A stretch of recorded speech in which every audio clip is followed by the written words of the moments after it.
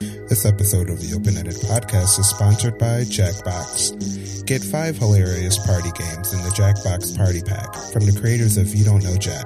Now on Xbox One, PS3, PS4, Steam, and more. Go to Jackbox Games for more information. Also, you can donate to the Open-Ended Podcast by going to openended.fm/donate or hop on a Patreon and become a member of the Open-Ended Podcast starting at $1 a month. Again, that's openended.fm/donate.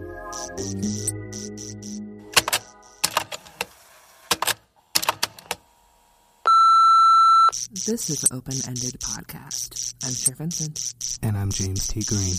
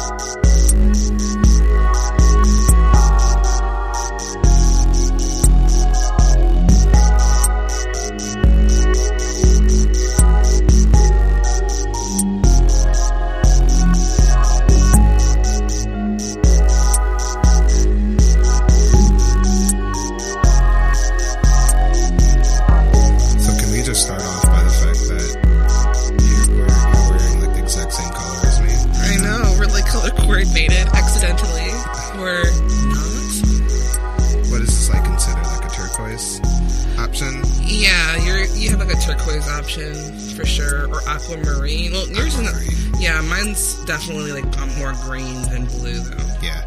I don't know. We didn't plan it. We didn't, but we'll make sure to take a selfie so we can send it in. Absolutely. Great minds think alike. Whatever. So how are you doing this week? I'm okay. Yeah. I've been kind of going through some how do I put this? I mean, I brought this up a couple of weeks ago about my anxieties, and I've got a lot going on personally. More or less, it's the move, I guess, to New York that I'm trying not to make a big deal out of. Because it's not actually a big deal. I'm just going to grad school. But, like, I'm always nervous about everything. And for right now, things are going really well, which is something I shouldn't complain about. I shouldn't, get all in my head about, but I do, because for me, my default emotion is usually either guilt or that's real, or my default reaction to things is like crisis mode. I'm always prepared for a crisis. Past couple of years have been pretty anxiety ridden with just crisis after crisis after crisis after crisis, and right now my life is kind of stabilized to a point where, like, things that I want to happen are actually happening, and I'm just waiting for the other shoe to drop. And I don't know, I'm trying not to let it get to me, but a couple of days ago I had one of the worst panic attacks I've had in years, and I didn't know how to handle it. I was on a friend's rooftop, and I was just, thinking, I'm just going to relax. I had a really stressful week at work, and I'm just going to go on a rooftop and, like, be by myself. And I was up there all of 5 minutes before I was so red. My chest was red. My face was red. I felt like I was on fire. It looked like someone, like, set me on fire. It was horrible. I couldn't breathe. And it was tough. So the only thing that really brought me down was texting with my mom and, like, reaching out to her, like, hey, I don't know what's going on with me, but I can't breathe. So texting with her kind of brought me down, but I wanted to just get into these anxieties we have, what's in our brains, and I'm not articulating the way I wish I could, but yeah, like, even now I'm getting, like, anxious talking about it. Like, my breath is shortened a little bit just because this is a topic I have wanted to talk about since we even started this podcast. Yeah, I think actually when you think about the beginnings of it, we kind of mentioned that we want to kind of touch in on it. Mm-hmm. And then we kind of forgot about it, honestly. Yeah, but we then, kind of did, just because we got, like, into, like, very specific conversations. But I think all along it's always been about anxieties and how we dealt with them through, like, travel or through relationships or through death or through our friendships, and how we've navigated those situations through the anxiety we've had. But to have a whole episode about anxiety, which I think this is probably what's going to happen, is something that I've wanted to do. That's why I wanted to start the podcast, honestly. It's because I've been going through a lot, like I said, personally in the last couple of years that I haven't really addressed as much as I should have. Probably, like, I had told you, like, I haven't gone to therapy in about 3 years, and I feel like I should have or should be going to it. And yeah, I don't know. I was on. Why haven't you gone? Just out of curiosity. I don't know. The therapist. The word is therapist. The therapist I was going to no longer lives in Chicago, and yeah, he moved to Florida. So, and there's no way in hell I'm going to Florida. So I'm like, well, all right, then that's over. Right. And he was great. He taught me a lot. I was with him from the time I was 16 through 23. Yeah, 23. I was going on 23, actually, but yeah. So I was with him for a really long time, all through college, and he got me through a lot. I had anxiety since I was 16 when I had my first panic episode, and then I actually had an ulcer from anxiety, and then I was on medication. But yeah, he just taught me a lot about how to deal with things, and sometimes I had stayed in contact with him about for a year after he had moved away, like on call. Like I would call him up just to have a conversation. He wouldn't even bill me. He would just, let me check in, which is really wonderful. That's how you know you have a good therapist. Yeah. For real.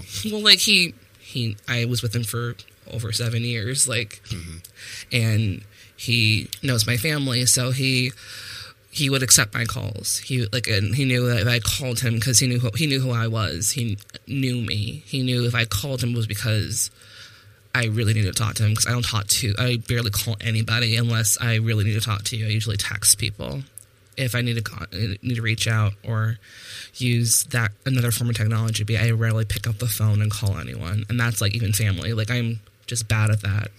And I'm the first. Fact, I think maybe our first ever phone call was when we were both going through some really rough shit. Like, I think it was, I don't want to go into it specifically, but I remember it was just, we were both going through some anxious stuff. Yeah. We both talked to everyone that we could, but, we just kind of talked on the phone. And it was amazing. Yeah, and I think that was and then we hung out and went for tacos and then had beer, and we were out till 11 o'clock at night, and I think that was when I knew we're not just casual friends. You're actually a friend of mine. And I think that's when it escalated. But that's the kind of relationship I have to that kind of form of technology, is if I give you a phone call, it's because I really need to talk to somebody. I need to hear your voice. And so for my therapist to be able to accept my calls and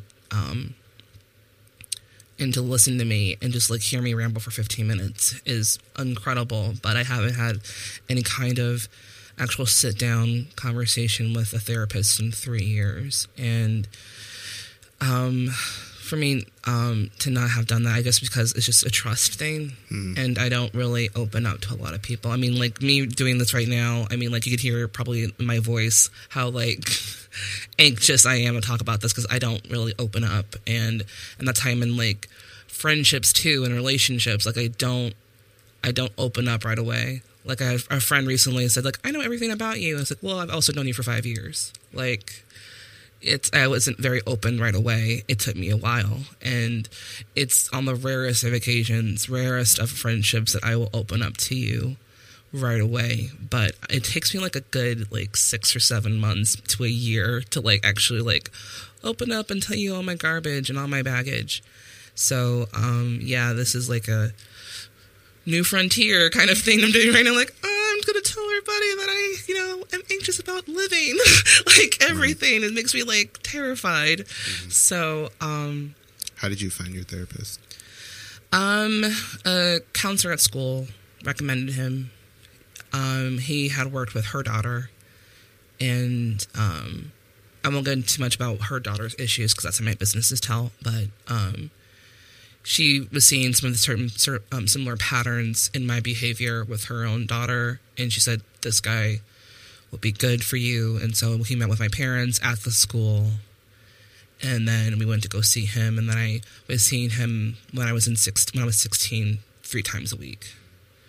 And then eventually, then I went to 1 day a week. And then when I went off to school for my freshman year at MSU, we would have a hour-long conversation once a week over the phone. And because I was still so,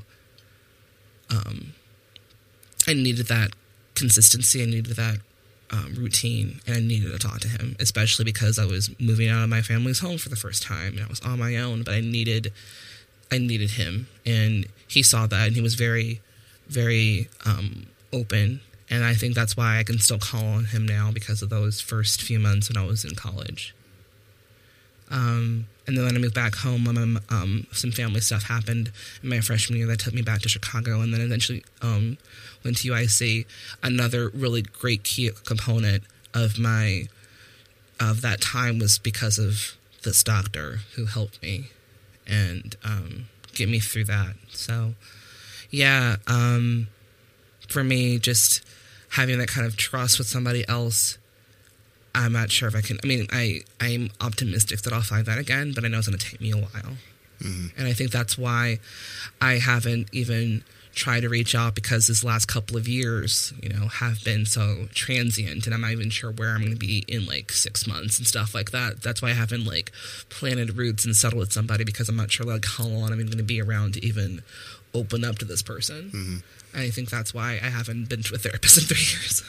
Yeah, it almost seems like it's the consistent dance of being a 20-something that is not only trying to find themselves, but also finds themselves in careers that seem so kind of, I guess not necessarily, but kind of floaty in a way. Yeah. Like I look at myself being in like creatively driven careers, and yourself, which is a form of creatively driven career in education involving a lot of school and a lot of transition. Yeah. It's hard. It's so hard. And I wish I could talk to somebody about that. Like, my mother has been like my de facto therapist, which is not always the greatest thing, because she goes through her own demons, and but she understands what I'm going through, because she is my mother. I am her daughter, and she sees me and like understands where I'm coming from. So it's been good to have that. But, it's I need more than that, and I'm realizing that now, that I need to be able to go to somebody, because for the past year, I've been also going to church, and that helped a lot, but even that has been kind of, sparingly. I haven't gone to church in months, so like, and I feel bad about that too, but just finding some kind of outlet, I think, for that anxiety is what I need, and I think this podcast, honestly, has helped tremendously because of that. Like, no, seriously, like, I mean, to be able to have like an hour or two and not talk about, or have to have to like be in my own head and then talk to you, talk to whomever we decide to talk to, or just talking and bullshitting on this podcast has just been so wonderful. And I can kind of feel you on that, because it's like it's a rare moment in my time when I'm not either by myself or with other friends, because I consider you a friend. Thanks. And of course. Thanks. It's really lucky to be able to work with a friend. Sure, absolutely. But like, I find these moments as like a rare time where I don't always feel like I have to be on, and like I define being on as almost like you're being a performative. You're acting. A performative mode of yourself. Like, it's like it's almost like code switching. A little bit, yeah. It's a good way of putting it. Whether it's being on when you're giving an artist talk somewhere, or being on at an exhibition, or being on when you're at an event where you're supposed to meet new people, and being on in a meeting at work. Yeah, or being on during a meeting, like a client meeting. It's like when you have so many methods and times where you're on, it really ramps up internal anxieties.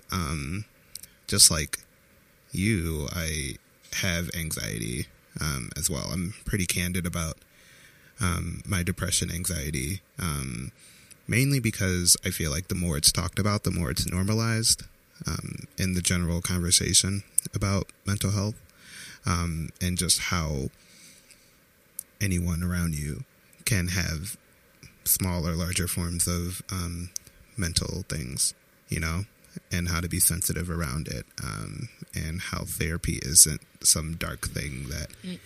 I love therapy. I miss it. You know, it's not a dark thing that you have to keep secret. No. I remember when I first started going to therapy, I had to I didn't really know how to talk about it. Yeah, I think I was one of the first people you actually talked about it with, which I'm actually really honored that you thought and felt comfortable enough with me to even tell that too. Yeah. So thank you for that. Yeah, and it's one of those things where it's like, you know, are you afraid that people are going to look at you differently or think of you differently? And you say, yeah, I go see a therapist. And then it was really interesting that once I started to talk about it, like so many other people came up to me like, yeah, I see a therapist too. I have the same anxieties as you. I have depression, anxiety as well. I'm on medication as well. Like when you have so many other people, not only that are super close to you, but also kind of acquaintances realize that fact, then it's like, whoa, this isn't as much of a taboo. Taboo or outside thing as I would imagine it to be. No. If anything, I mean, like, having a therapist is, you know, just as common as having a hairdresser. Like, everyone has that, you know, person they talk to, and like even if you don't necessarily have a quote unquote therapist, you do have somebody that you do talk to, hopefully. Yeah, and now it's gotten so easy to find them now. I remember how I found my therapist was actually through the app ZocDoc. Oh, really? Yeah. That's awesome. Yeah, because it was one of those things where I might use that for my... No, seriously, because like I didn't even get one. Yeah, it was really great. I was going through a lot, which caused me to go to therapy, and I didn't know how to find anybody. So of course, me being just like a technology person, I'm like, I'm sure there's got to be some sort of like application or website for this, and I tweeted about it, and one of my friends hit me up to ZocDoc, and I downloaded the application. You put in your insurance information, or if you don't have insurance, you can leave that blank, and you put in what it is you're looking for, everything from general physicians to specific therapy or even psychiatrists, and then they give you a list in the area based on where it is you want to go. And they also give ratings too, and then you can, and then you can even check in with the application. So it's like a Yelp for doctors, kind of, yeah. That's better. And I went there. They were my particular therapist was fantastic, and yeah, it was just really interesting that after having multiple panic attacks and thinking like that, like, man, I really need to see a therapist, and I just pulled out my phone and then found one, and then saw him in a week. That's fantastic. And, yeah. Kind of love living in the 21st century now. I know. It's like, it just seems like all the puzzle pieces are there to help with like mental, I don't like to call them disorders, but like mental ailments. And it's more along the lines now fighting the public stigma behind it, rather than the tools that are available to find it. Absolutely. Yeah, I love that story. Thank you for sharing that. Because, you know, it took me so long to talk about it too. I didn't even tell my boyfriend of like 3 years that I was seeing somebody until like we're like half like a year end mark. I think I was in 2000. I had a longtime boyfriend in college, and about halfway through, I had lived in New York for about 8 months, living with him, and I was really anxious because, I moved and I was like, I'm doing this for a boy, which in hindsight I was doing it for a boy, but I would have, these conversations with my therapist about it, and I was like, what am I doing? And he was really supportive. I think he was more or less just like, you need to do this because you were 20 years old, and you should make the mistake. Like, I'm not going to police every decision that you make. You can't check in with me. You have to live your life. Right. And I think that at a point, I was doing that. I was using him as a crutch and saying, like, if there's this opportunity, should I do it? Should I do it? Should I do it? And it's like, well, what do you think? It's like, well, I don't know what I think. What do you think? And he's like, you can't do that, honey. You've got to live your life. I can't make the outline for your life. You got to do you. You got to, not even say do you, obviously, but you have to do what's right for you. That would be a pretty dope therapist if he was like, just do you, girl. Just do you. I feel like that's a therapist would be, just do you, girl. You got this. You got this. But no, he was just really great with that. And, he was like my, like, secret shame in a way, because, I wasn't shamed of him as a person, but it was shamed that I needed him. And I needed him a lot.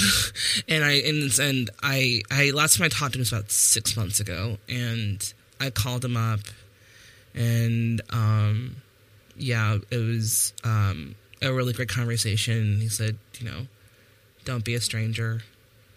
Call me if you need me some more. It's good to hear your voice. And I think that is what therapy is. I think it's not necessarily for you to rattle off your life's troubles to somebody and for that person to get money off of you. I think it's just about being heard.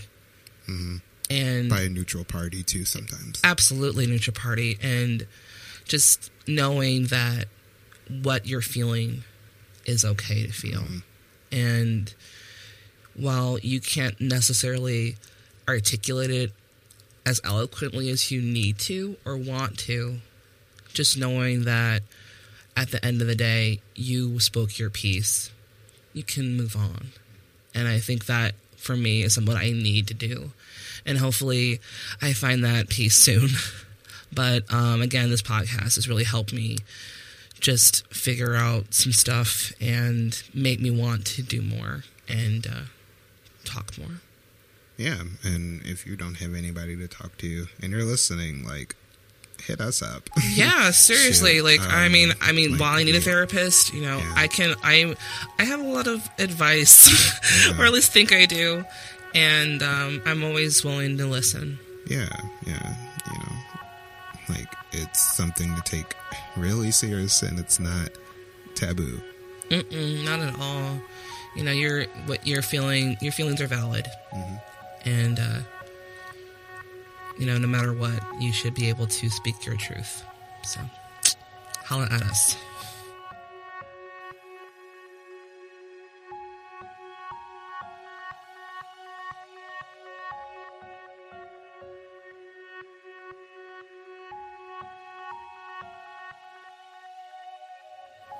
This week, we like to give a shout out to a special podcast called Type Pencils. Type Pencils is a show that explores the process of making art. Matt and Kevin sit down with a maker, cartoonist, painter, or designer to find out about their work and what inspires them to create. That is Type Pencils here on the Chicago Podcast Cooperation.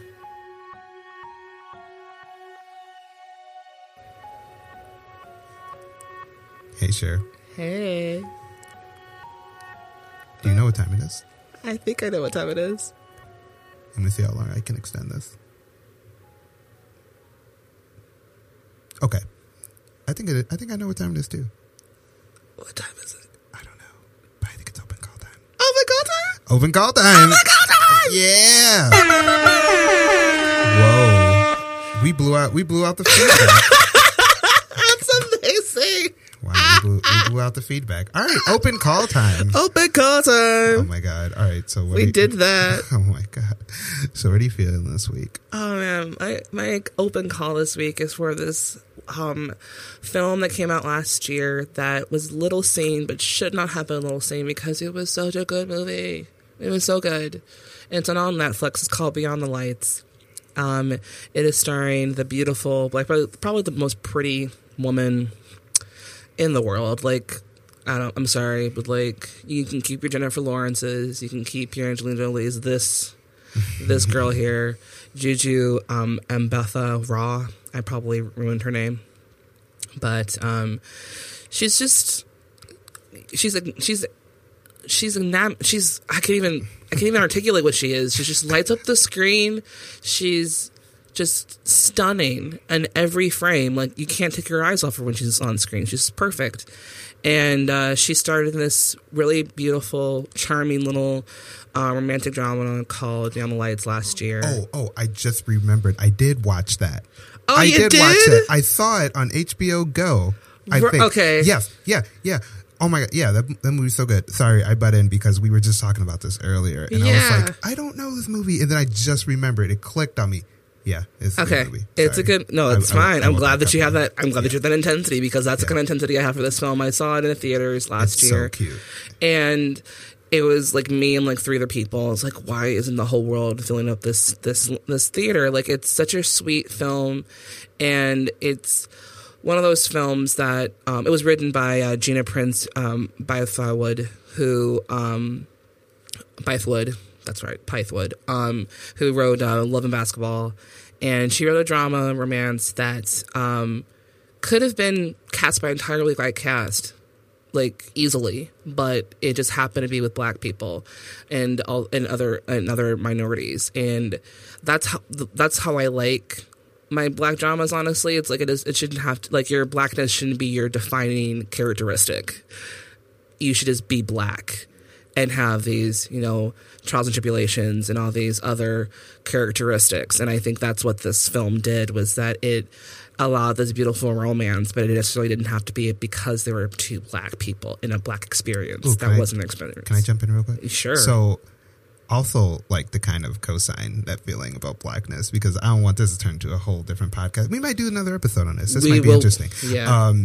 What I particularly liked about this movie, and it's like sort of black normalcy in a way, is that it was not complete erasure of the race. Mm-mm. You know what I mean? Like, when you think of erasure of the race, think of like every movie that Will Smith is starring in, or every movie that Tay Diggs is starring in. At least not like the black ones. You know what I mean? Right. Where it's like, we have a black character and he's just plucked in because he's not token. Right.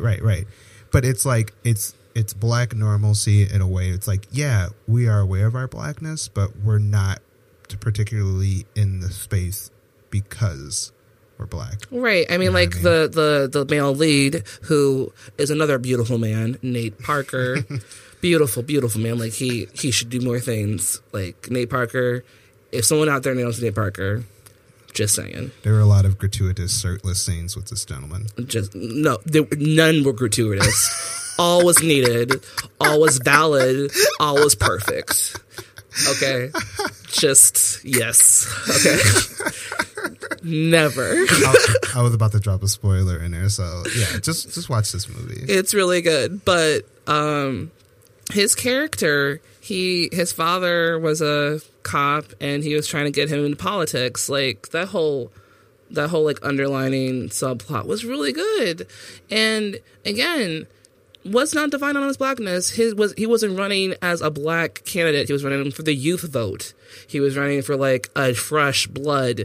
And again, it could have been from any ethnicity.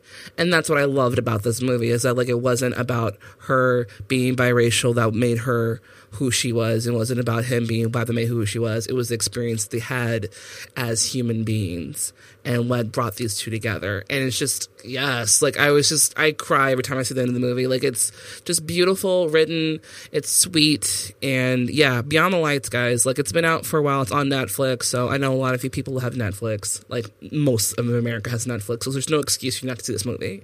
So go do it. Do yourself a favor and do it. And that is my call out this week. What about you, James?